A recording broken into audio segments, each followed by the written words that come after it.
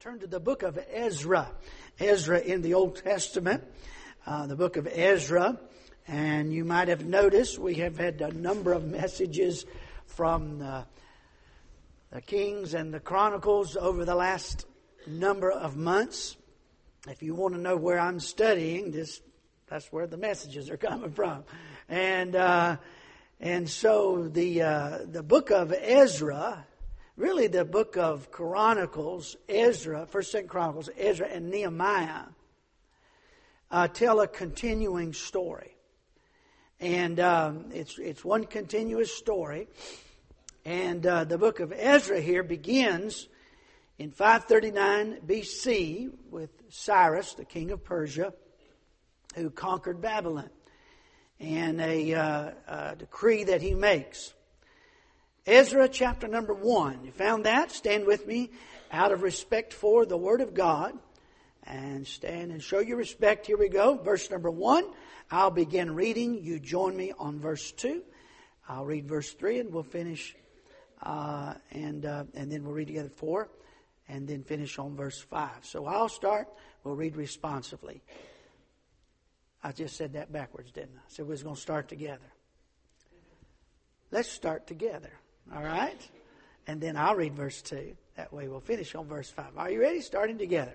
Now in the first year of Cyrus, king of Persia, that the word of the Lord by the mouth of Jeremiah might be fulfilled, the Lord stirred up the spirit of Cyrus, king of Persia, that he made a proclamation throughout all his kingdom, and put it also in writing, saying, Thus saith Cyrus, king of Persia, the Lord God of heaven hath given me all the kingdoms of the earth, and he hath charged me to build him an house at Jerusalem, which is in Judah. Who is there among you of all his people? His God be with him, and let him go up to Jerusalem, which is in Judah, and build the house of the Lord God of Israel. He is the God which is in Jerusalem. And whosoever remaineth in any place where he sojourneth, let the men of his place help him with silver, and with gold, and with goods, and with beasts, beside the freewill offering for the house of God that is in Jerusalem. Then rose up the chief of the fathers of Judah and Benjamin, and the priests and the Levites, with all them whose spirit God had raised, to go up to build the house of the Lord, which is in Jerusalem.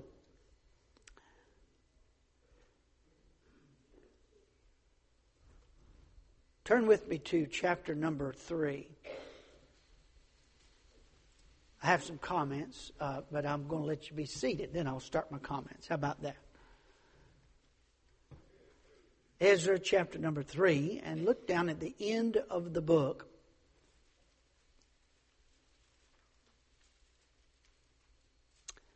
Beginning at verse number 11.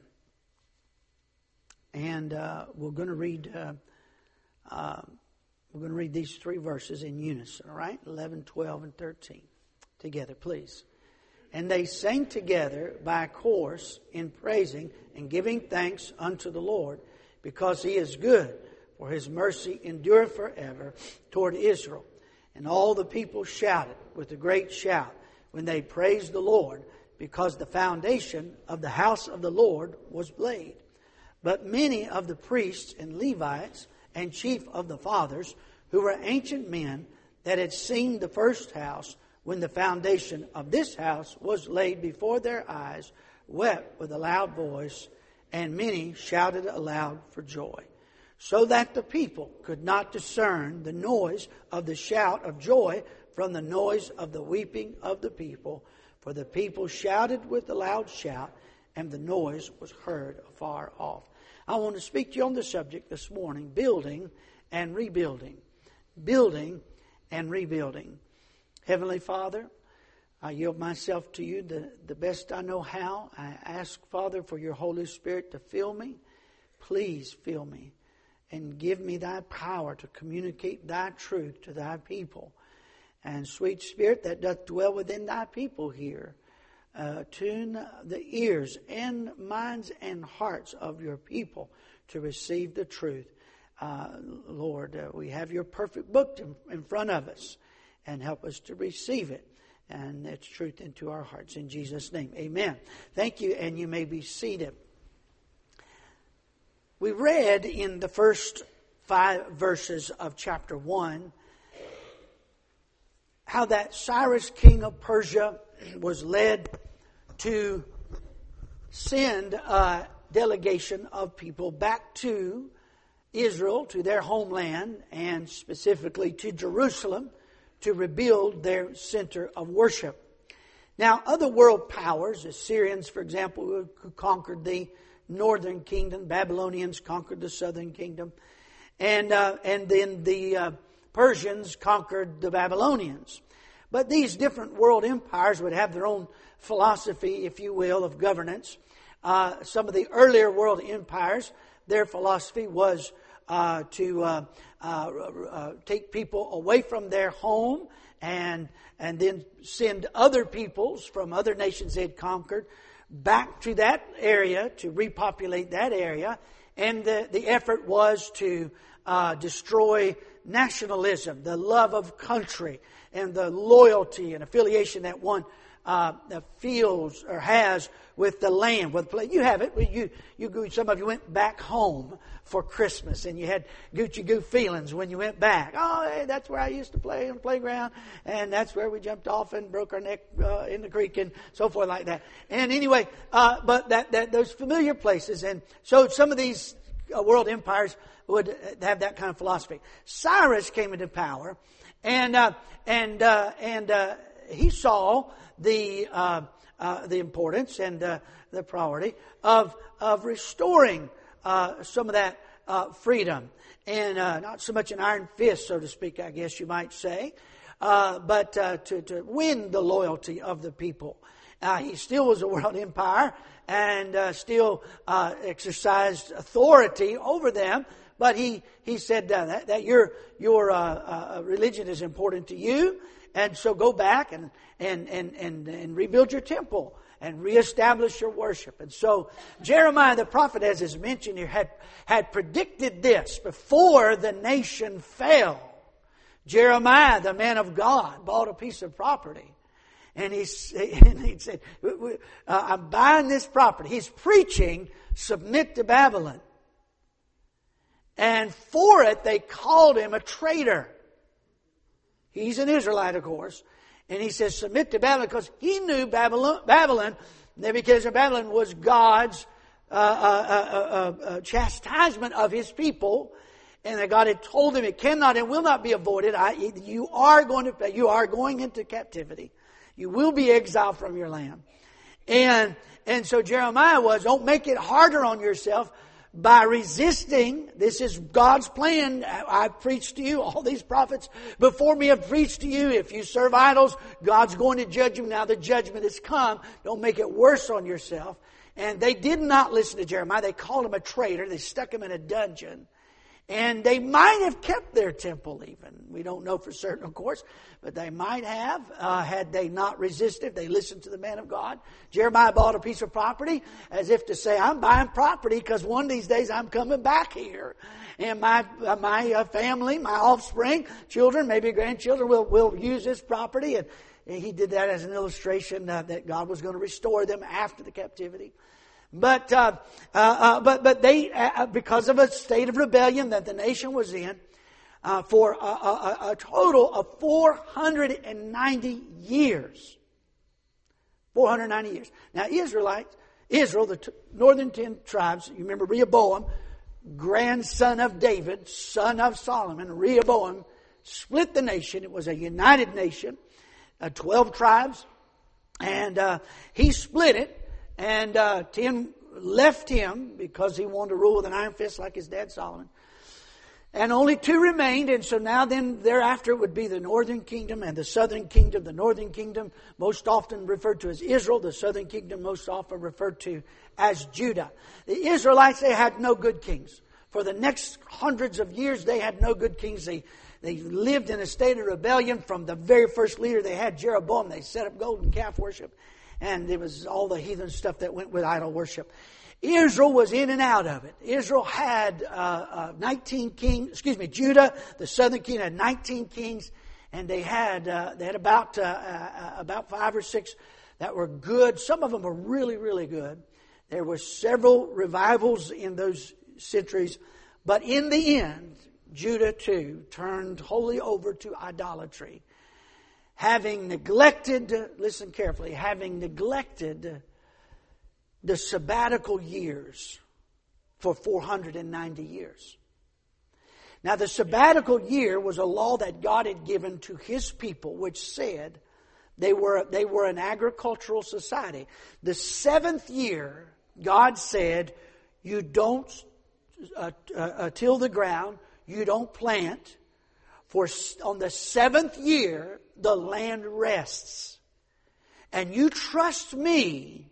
There's a great lesson about faith in this. You trust me that in year 6, I will provide enough for you that you will have store for the 7th year and enough store to get you started into that next year, because obviously you don't just plant and food comes up right away. So they had to have enough for the entire 7th year and then store until the weather changed. They could get crops in the ground and start harvesting the crops and so forth. And so the 7th year. Now, Israel said, that doesn't sound very smart. We can't do that. Doesn't even make sense. That's pretty much the state that America is living in right now. We've enjoyed the abundance of God, but we do not acknowledge Him, where our blessings have come from. And God is no respecter of persons. Certainly, if He will bring judgment to Israel, He will bring judgment to America if she continues. 490 years. Now, the 7th year was a sabbatical year that was dedicated to the Lord as a time of rest for the land to rest. And that was to be the Lord's. For 490 years, they rebelled against that. And God finally sent them into captivity, into exile. They came, and if they listened to Jeremiah, perhaps it wouldn't have happened as harshly as it did, but they did not. And so Nebuchadnezzar came in 2 waves. The second time he came, he put he surrounded the city. He starved the people out, and some of them were literally eating their own children. That's how bad they got. Starvation drove them mad. And in the end, their temple was destroyed. The walls of their city were destroyed, and they were the country was decimated. And so God kept them in captivity. I'm going to do a little math with you. I think I did this in the last week or two. But do a little math with you. 490 years. If every 7th year belongs to the Lord, what is 490 divided by 7? 70. Guess how many years they stayed in captivity? 70. There's a lesson there for us, isn't it? God's going to get what's His, one way or the other. After 70 years, Jeremiah prophesied this. Cyrus, king of Persia, conquers Babylon. And he makes a decree and says, I want to send a delegation back to Jerusalem to rebuild your temple. Now, what follows in the rest of this chapter, and also into chapter 2 and so forth, he actually gives the leadership of the people. The Zerubbabel is mentioned in chapter 2 and verse number 2. And by the way, the end of chapter 1, verse number 11, Sheshbazzar, that's the same person, Zerubbabel, different name. Just like Daniel had Babylonian name and Hebrew name. And so this is Zerubbabel. He would have been, I think it was maybe the grandson of Jehoiakim, forgive me, but he was in the lineage of the kings. He would have been king, but he's made governor by Cyrus. Had they not lost their freedom, he would have been a king. So Zerubbabel, and then Joshua in chapter 2, verse 2, is the high priest. These men lead the delegation. And the Bible numbers them. We get all the way over to chapter 2 and verse number 64. Chapter 2, verse 64. The whole congregation together was 40 and 2,303 scores. So that's a big group of people. And Cyrus calls for the finances to be raised, gives to the cause. The people of God rally and give to the cause. And a group of people go back with the intention of building or rebuilding the temple. The temple. Now in chapter 3, we have the story of the foundation being laid. I remember when the foundation of this building was laid. I learned something about construction, a lot about, well, to me a lot, not compared to some of you, but to me I learned a lot about construction with the building of this building. And I remember when the foundation was laid and the first row of blocks went up, and I remember thinking, this is so small. I thought it was going to be bigger than this. Then the wall started going up, and I said, this is so big. And it looked differently. It looks different when the walls start going up. And when they were pouring this building sits on a concrete slab. When they were pouring the slab, somewhere about right here is a nice pair of Florsheim shoes. But I remember the men was on the deacon board at the time, and we gathered together. And Brother Hamilton, I think you did the video recording. And anyway, just by way of illustration, I felt in my heart, I've never felt anything differently. God wanted me to come and give my life here, and He may change that tomorrow. He's God; He can do whatever He wants to. But He's never put that in my heart. And so I really feel like that's what God has for me. And so anyway, but to illustrate that in a fresh way, I asked the men to come, and I made a few comments about what I felt like was God's call on my life and what God wanted me to do. And to show that, I just buried a pair of my shoes, took my shoes off and buried them in the concrete. And so there's a little weak spot right there. And if you need a pair of nice dress shoes, they're in there. But the foundation was laid. Now here's what I want to show you. At the end of chapter 2, the Bible talks about the ancient men and the young men. Now, how long were they in captivity? Remember, 490 divided by 70 by 7 is what? 70. They were in captivity how long? 70 years. So some of those who went into captivity lived all the way through the time of exile. And some of those, the Bible calls them ancient men, they were up in years. If they left when they were 10, they were over there for 70, they're at 80. If they were 20 or 25, they're in their 90s now. And they came back. And they began the building, and poured the foundation. Now look at the reaction. Chapter 2, verse number 12. But many of the priests and Levites and chief of the fathers, I'm sorry, chapter 3, forgive me, chapter 3. Look at the last sentence of verse 11. Chapter 3, we're all together now, sorry. Chapter 3, into verse 11. The foundation of the house of the Lord was laid. This is the occasion. The foundation is put. Nothing's come out of the ground yet, but the foundation is there. Verse 12. So you can see the footprint of the building. You understand that? As the foundation's laid, you can see the foot. There's no walls yet, but you can see where the walls are getting ready to come out of the ground. Verse 12. But many of the priests and Levites and chief of the fathers, who were ancient men, these elderly men who had served in the former temple, that had seen the first house when the foundation of this house was laid, the house of God, the temple, the foundation of this house was laid before their eyes, wept with a loud voice. And many shouted aloud for joy, so that the people could not discern the noise of the shout of joy from the noise of the weeping. You've heard some of the old men of God, and I've heard numbers of the old men of God take the text from verse number 12. I don't think I've ever preached this text before. I may have forgotten, but I've heard a lot of the old men of God preach the text. The young men shouted, and the old men wept. The young men shouted, and the old men wept, and that's exactly what happened. Why? Why did the old men weep and the young men shout? Well, the old men knew what had been lost. The temple would be rebuilt, and it would be glorious. But it was never rebuilt to its first glory. The young men, it was all brand new.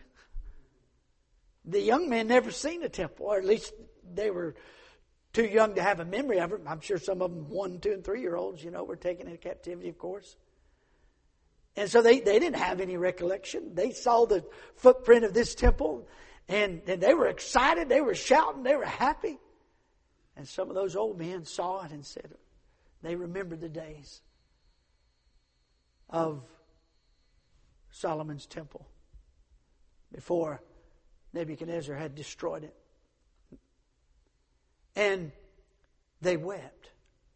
Here's the difference. One generation was building. One generation was building. Some of you have built houses here, and you know something about all the decisions that have to be made, and picking out the colors, and what kind of molding, and all the myriad of decisions. By the way, if you ever decide to build a house together, make sure your marriage is strong before you do it, because there's a bunch of decisions to be made, plenty of things to argue about, and I won't take any testimonies just now. But anyway, but it's everything's new, and so it's exciting. And what are we going to do this, and how are we going to fashion this? The old men were rebuilding, and there's the difference. One generation was building, another generation was rebuilding. In this room this morning, in this collection of God's people, this group of believers gathered in this auditorium this morning, some of you are building your Christian life. And may I say, there are very few things that bring joy to the heart of your pastor like seeing someone build a Christian life for the first time. Now, I'm not talking about a religious life, because a lot of folks get saved out of religion. Your Christian life didn't begin when you were baptized as a baby. That's not anywhere in the Bible. Your Christian life began when you bowed your head. Probably a soul winner was sitting next to you, or maybe at this altar, or maybe it's your home somewhere, and you bowed your head by faith. You took Romans 10:13 by faith. You called on the name of the Lord Jesus. You asked Him to forgive your sins and save your soul, and you were born again into the family of God, and everything is brand new. Old things are passed away. Behold, all things are become new. You are a new creature in Jesus Christ, the Bible said. And nothing is any more exciting to me, very few things as exciting to me as a pastor, as seeing someone who's relatively young of the Lord take yet another step in their Christian life. And maybe you came to a night service for the first time. I was like, glory to God, I'll go see Brother Hampton in staff meeting the next day and say, hey, did you see who was here? And we'll be excited about it. We'll talk about it. We'll rejoice in it. And some of you have told me in recent years, first time you ever fasted, first time you ever had a Bible reading schedule, first time you read through your Bible all the way, and so forth. And these steps of growing and steps of faith that you take in your Christian life, and you're building, and you're excited, and everything's new to you, and it's a wonderful, wonderful time in your Christian life where you're building and building and building. But also sitting in this room with you is a generation who's rebuilding. It's not your first time around, but it's time to hit some reset buttons. It's not your first time to pray, but it's time to get your prayer life back where it ought to be. It's not your first time to read through the Bible, but it's time to get back on your Bible reading schedule.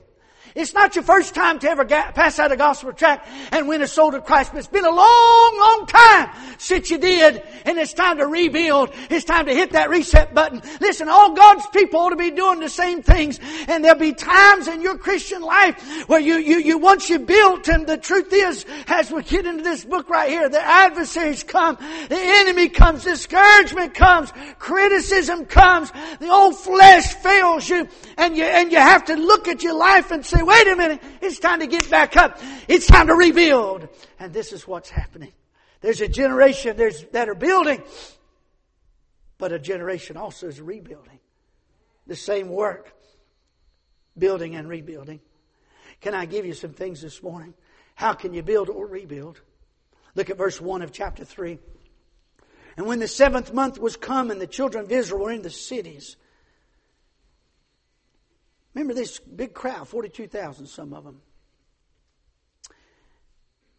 the children of Israel were in the cities, the people gathered themselves together as one man to Jerusalem. So there was a period of time they had to set up their households.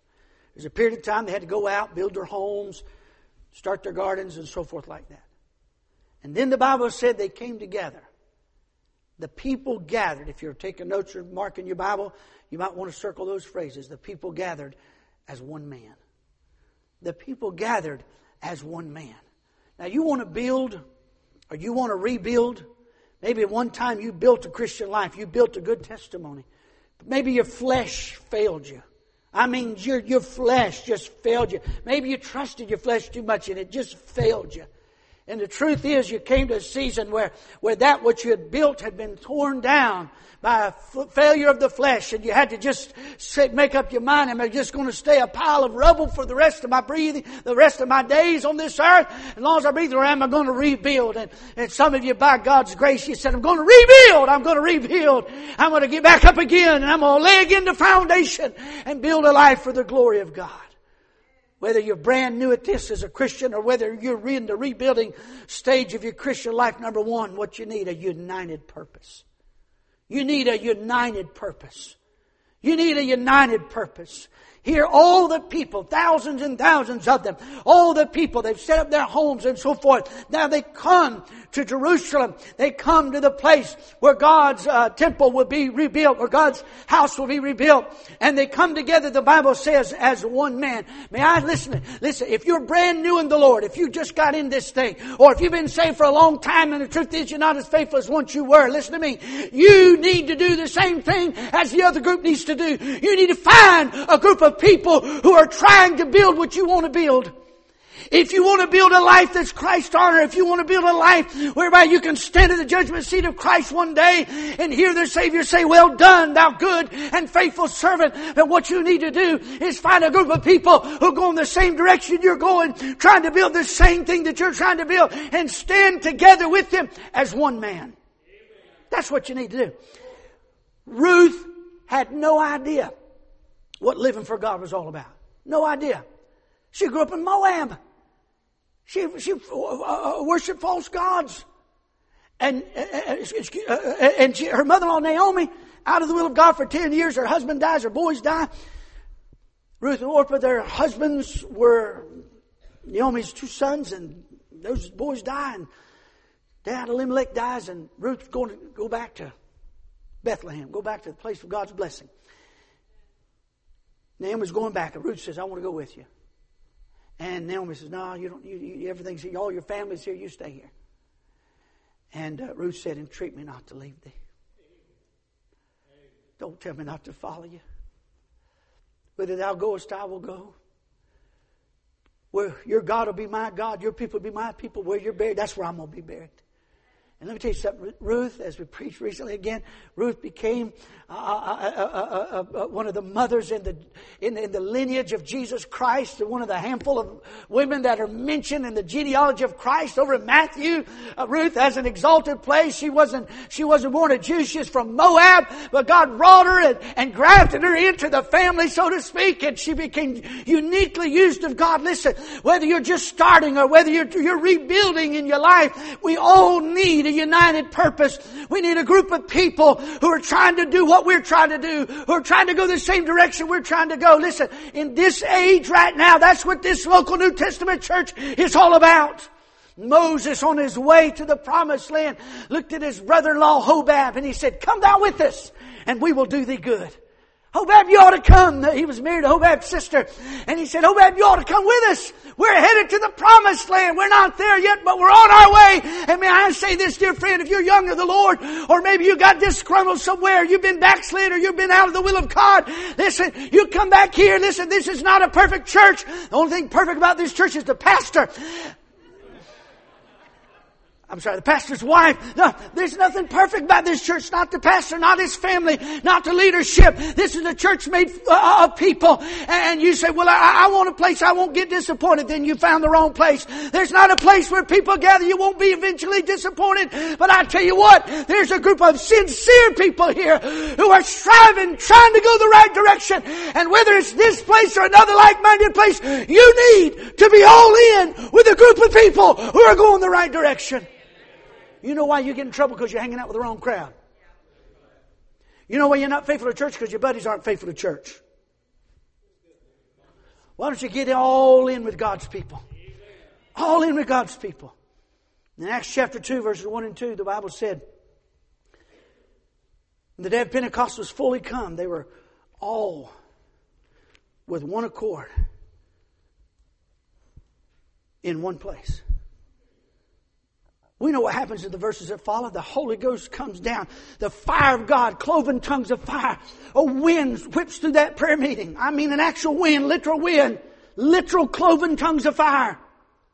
And God put His power on those people, and God gave them the miraculous ability to communicate in languages they had not naturally acquired, gave them the gift of tongues, and they were able to preach the gospel. They were able to talk to the Parthians in their own language, their own dialect. They even had the accent, the dialect. They were able to speak to the folks from Greece in their dialect, and all these nationalities that were gathered. Jerusalem was a big metropolis, and like our big cities, and they were able to preach and share the gospel in the languages of the people, and many were saved. What precipitated that great outpouring? A prayer meeting of 120 people. In chapter 1 and verse 14 of Acts, 120 people praying, and the Holy Ghost came down. They were all, 120 of them, with one accord. The word accord there means purpose or mind. They all had the same mindset. What was it? The last thing Jesus told them before He left? In Luke chapter 24 verse 49, in Acts chapter 1 verses 4 and 5, the Great Commission. In Acts 1, 4 and 5, being assembled together with them, commanded them that they should not depart from Jerusalem. But, and if you have your Bibles open, it's a red letter edition, you'll see the letters turned to red here, because Christ spoke these words, but wait for the promise of the Father, which, saith He, ye have heard of me.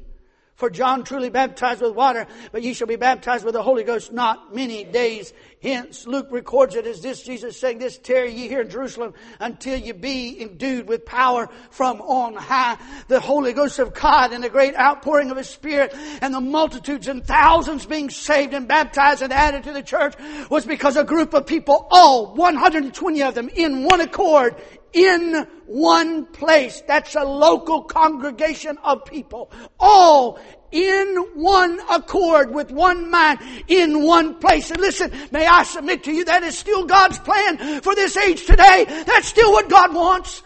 And God's Spirit, once poured out in Acts 2, can still be poured out today. And if our country, if our world ever needed an outpouring of God's Spirit, it's today, my friend. You building? You need a group of people who are united in their purpose. Are you rebuilding? You need a group of people who are united in their purpose. Number 2, go back to Ezra chapter 3. And the Bible said after they gathered together as one man, verse 2, then stood up Joshua, as it was the high priest, the son of Jozadak, and his brethren, the priests, and Zerubbabel, that's the governor, the son of Shealtiel. Look what they did. And his brethren, and builded the altar of the God of Israel. You know what the second thing you need to do? You need to get back to the altar. You want to build a Christian life? You want to build a life that honors the Lord? You want to rebuild a life that honors the Lord? Number 1, you need to find a group of people with united purpose. You say, well, I don't know if it's God's will for me to be here. Then get where God wants you to be. Now, I think this church is the best thing since peanut butter. That's, I'm a little biased, okay? And if you're in a good church, you all think the same thing about your church. But let me say this. You need to get somewhere. And you need to get accountable to God, to His people, and get in there and get plugged in. Amen? Amen. Second thing you need to do is you need to get back to the altar. The altar of God was the first thing they did. They rebuilt the altar. Now I understand that we use the term altar to describe this place up here at the front of the church. Sacred things happen here, weddings. Somebody says vows. sacred wedding vows at the altar. Folks come forward at the service and make commitments to the Lord at the altar. If I were to peel the carpet off of these steps, go back about 5 years, scores of you have your name signed here on these steps, along with Mrs. Shook and I and our family. Just signifying in that service we wanted to be faithful to the Lord. Faithful to the Lord. And I don't just mean being loyal to, I'm talking about being loyal to truth. Amen. That's what I'm talking about. Faithful to the truth. And this altar must be renewed. May I say this? You go back in your mind just now. Do you remember where you were when you got saved? I have a picture of my office. I got saved in the cafeteria. My dad led me to Christ, but while the church was building an auditorium, we met in the school gymnasium, and the school cafeteria was right across the hallway, and that's where my dad took me, showed me the gospel, and I received Christ as my Savior. And as an adult man, about 15 years ago, I guess, I went over there and I knelt down in the spot as close as I could find to the place where I bowed my head and received Christ as my Savior, and that hangs in my closet there in my office. Go back in your mind for a moment to the place you trusted Christ as your Savior. Go back in your mind for a moment to the place where you knelt or walked an aisle. Maybe it was here, maybe it was under a tent, maybe it was at a camp. Maybe it's at a conference, some kind of youth activity somewhere where you said, I want to serve the Lord in my life. I want to do something for God in my life. I want to be consecrated to Him. Listen, an altar is a place of sacrifice. The Bible said right after that, it says His brethren, they builded the altar of the God of Israel to offer burnt offerings. A burnt offering was an offering that was completely consumed. Some of the offerings, they were used for meals and feasts and so forth like that. Part of the offerings that were given, a part was put on the altar, part was given to sustain the priests, the Levites and so forth. The burnt offering was all consumed. The burnt offering was signified complete and total consecration to the Lord. Go back to that place where your heart was consecrated to the Lord. Go back to that place where you said, yes, I want to be all in. I want to be completely and totally committed to Christ. Whether you're building or rebuilding, listen, if you want to build a life that honors God, if you want to rebuild a life that honors God, it means gathering with a group of people who are like-minded and want to please God. That's their purpose in life. And who say, God deserves my all, not my leftovers, but my all. He says this then in number 3. Right after that, the altar of God of Israel. They build the altar of God of Israel to offer burnt offerings thereon. Here it is. Look at the phrase. As it is written in the law of Moses, the man of God. That's the first 5 books of the Bible. Genesis, Exodus, Leviticus, Numbers, Deuteronomy. We call it the Pentateuch. What's the next thing you need to do? Number 3, you need to get back to the book. You need to get back to the book. Amen. Get back to this book as your final authority.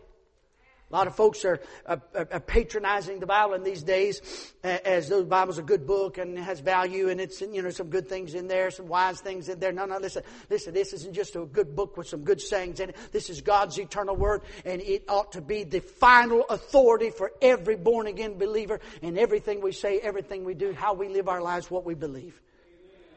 You need to get back to the book, get back to the book, get back to studying the book. Get back to the. What's your journal look like right now? What's your journal look like? What's your study? What's your notebook? You take your Bible notes in. What you put in there lately? What have you underlined in? I'm not talking about a message. I'm talking about while you're reading your Bible. What have you highlighted lately? What note have you written in the column next to a verse? What verse have you circled? What show me the page in your Bible where it's a little wrinkled because you just got a hold of you and some tears fell down from your cheeks onto the pages of this book right here, and you hungered for God to give you something out of this book, and you fell in love with the verse. Maybe one you never saw, one afresh and anew. Listen, I'm saying, if you want to build a life that's worthy of being called a child of God, you need to get back to this book. I'm talking about your book as your final authority. I'm talking about studying it. I'm talking about getting back under the preaching. I'm talking about, listen, I like to read. I enjoy reading. I try to consume books and so forth. But let me tell you something, God's people, there's something about the foolishness of preaching that God has chosen to salvage them that believe. Brother Kilby was telling me about, listen to Mays Jackson this morning. Tell me about a message here from Mays Jackson. Turn on Mays Jackson. Turn on Lester Roloff. Turn on Brother House. Turn on Brother Hudson. turn on these men of God of yesteryear and listen to the Word of God preached and expounded and feed your soul on this book right here. Keep reading with me if you would down. The Bible said they set the altar, verse 3, upon the bases, for fear was upon them because of the people of those countries, and they offered burnt offerings thereon unto the Lord, and even burnt offerings morning and evening. They kept also the Feast of Tabernacles, as is written, and offered the daily, circle that word, burnt offerings by number, according to the custom, as the duty, circle that word, of every day required. You know what they got back to? See that word daily? They got back to a daily walk. Folks, listen very carefully. I'm glad you're here. It's Sunday. We all be in church on Sunday. But Christianity isn't Sunday only. Christianity is 7 days a week. Christianity is walking with God 7 days a week. Amen? I'm thinking about the new year having church every day of the week. That was supposed to be funny. But you all walk with God every day of the week. Amen? Every day of the week. The Bible said in the book of Acts, daily in the temple and every house they cease not to preach and teach Jesus Christ, and the Lord added to the church daily such as should be saved. You know what they were doing? They were busy for God every day of the week. They were witnessing every day of the week. I'm talking about getting back to a daily walk. The Bible said in that same verse number 4, circle the word duty if you haven't done it, duty. You know what? You know we need a renewed sense of duty. This is my duty as a Christian to walk with my God every day. God does not deserve to be pushed off to the side and say, I'll get back to you in 3 or 4 days. Or I'll get back to you next week. It's a daily walk. We get down to verse number 5, and afterward offered the continual burnt offering, both of the new moons and of all the set feasts of the Lord that were consecrated, and of every one that willingly offered a free will offering unto the Lord. From the first day of the 7th month began they to offer burnt offerings unto the Lord. But the foundation of the temple of the Lord was not yet laid. Verse 7, they gave money. Circle that. They gave money. Also unto the masons, and to the carpenters, and meat and drink and oil, and to them of Zidon, to them of Tyre. The work of God needed to be supported. I said, number 1, you want to build or rebuild. Number 1, you need a united purpose. Number 2, get back to the altar. Number 3, get back to the book. Number 4, back to a daily walk. Number 5, get your financial house in order. Get your financial house in order. Now, let me see how you do that. I'm going to give you 4 words. You might want to write them down. These are God's priorities. And by the way, you can buck against this if you want to, but you're going to miss out on God's blessings. Here it is. You want to get your financial house in order? Here it is. Number 1, the tithe. Number 2, your bills. Number 3, your needs. By the way, that means your needs and the needs of others. Sometimes you might neglect your own needs to meet a need of somebody else. Some of you have gone without, so you can make a sacrificial free will offering. That fits in this category. God puts a need in front of you. Sometimes you say, well, I'm going to go without so I can help somebody else. And then lastly, number 4, your wants. Your wants. Number 1, your tithe. Number 2, your bills. Number 3, your needs. Number 4, your wants. There's so many things we have. We don't need them. They're nice to have. There's not anything wrong with having them. But if what we want takes the place of anything above this, our needs or the needs of others, or what it belongs to the Lord, or the commitments that we've made, the financial commitments that we've made, then our finances are out of order. If you want God's blessing and favor on your life, you're going to have to get your financial house in order. There's one more I want to show you. What does the Bible say in Matthew 6:21? This is interesting to me. The fifth thing, get your financial house in order. What does the Bible say in Matthew 6? Where your treasure is, there what? Your heart be also. The last thing that happens here. We drop down to verse number 10. The Bible said, when the builders laid the foundation of the temple of the Lord, they set the priests in their apparel with the trumpets, and the Levites, the sons of Asaph, with cymbals to praise the Lord after the ordinance of David, king of Israel. And they sang. Circle that. They sang together by course in praising and giving thanks unto the Lord, because He is good, for His mercy endureth forever toward Israel. And all the people shouted with a great shout, when they praised the Lord, because the foundation of the house of the Lord was laid. And here in our text verse again, but many of the priests and Levites and chief of the fathers, who were ancient men that had seen the first house, when the foundation of this house was laid before their eyes, wept with a loud voice, and many shouted aloud for joy. We have in these two verses singing, tears, and shouting. Here's the last thing. You want to build or rebuild? Get your heart back. Get your heart back. I know that Christianity starts with a foundation of doctrinal truth. We build our Christian life on the Word of God and the truth of God's Word, and what we believe is more important than how we feel. But listen, when you get your doctrine right, let me tell you something, get your heart back. Get your heart back. Get your shout back. Get your sing back. Amen. Get your tears back. When you start your priorities and get back to the altar and go back and renew the commitments that once you made to the Lord when your heart was tender, and go back and get your finances back in order, which helps get your heart in order, and go back and put the book in its proper place and get your daily walk back. Something will start happening on the inside. And I'm not criticizing anybody, but some of the things I've said this morning, some of you didn't want to shout about. You didn't want to shout about it. Listen, you know what the best thing to do is just say amen all the time. Amen. Nobody will know you're backsliding then. Amen. Some of us need to build. Some of us need to rebuild. But the formula is the same. The formula is the same. Would you bow your heads with me, please?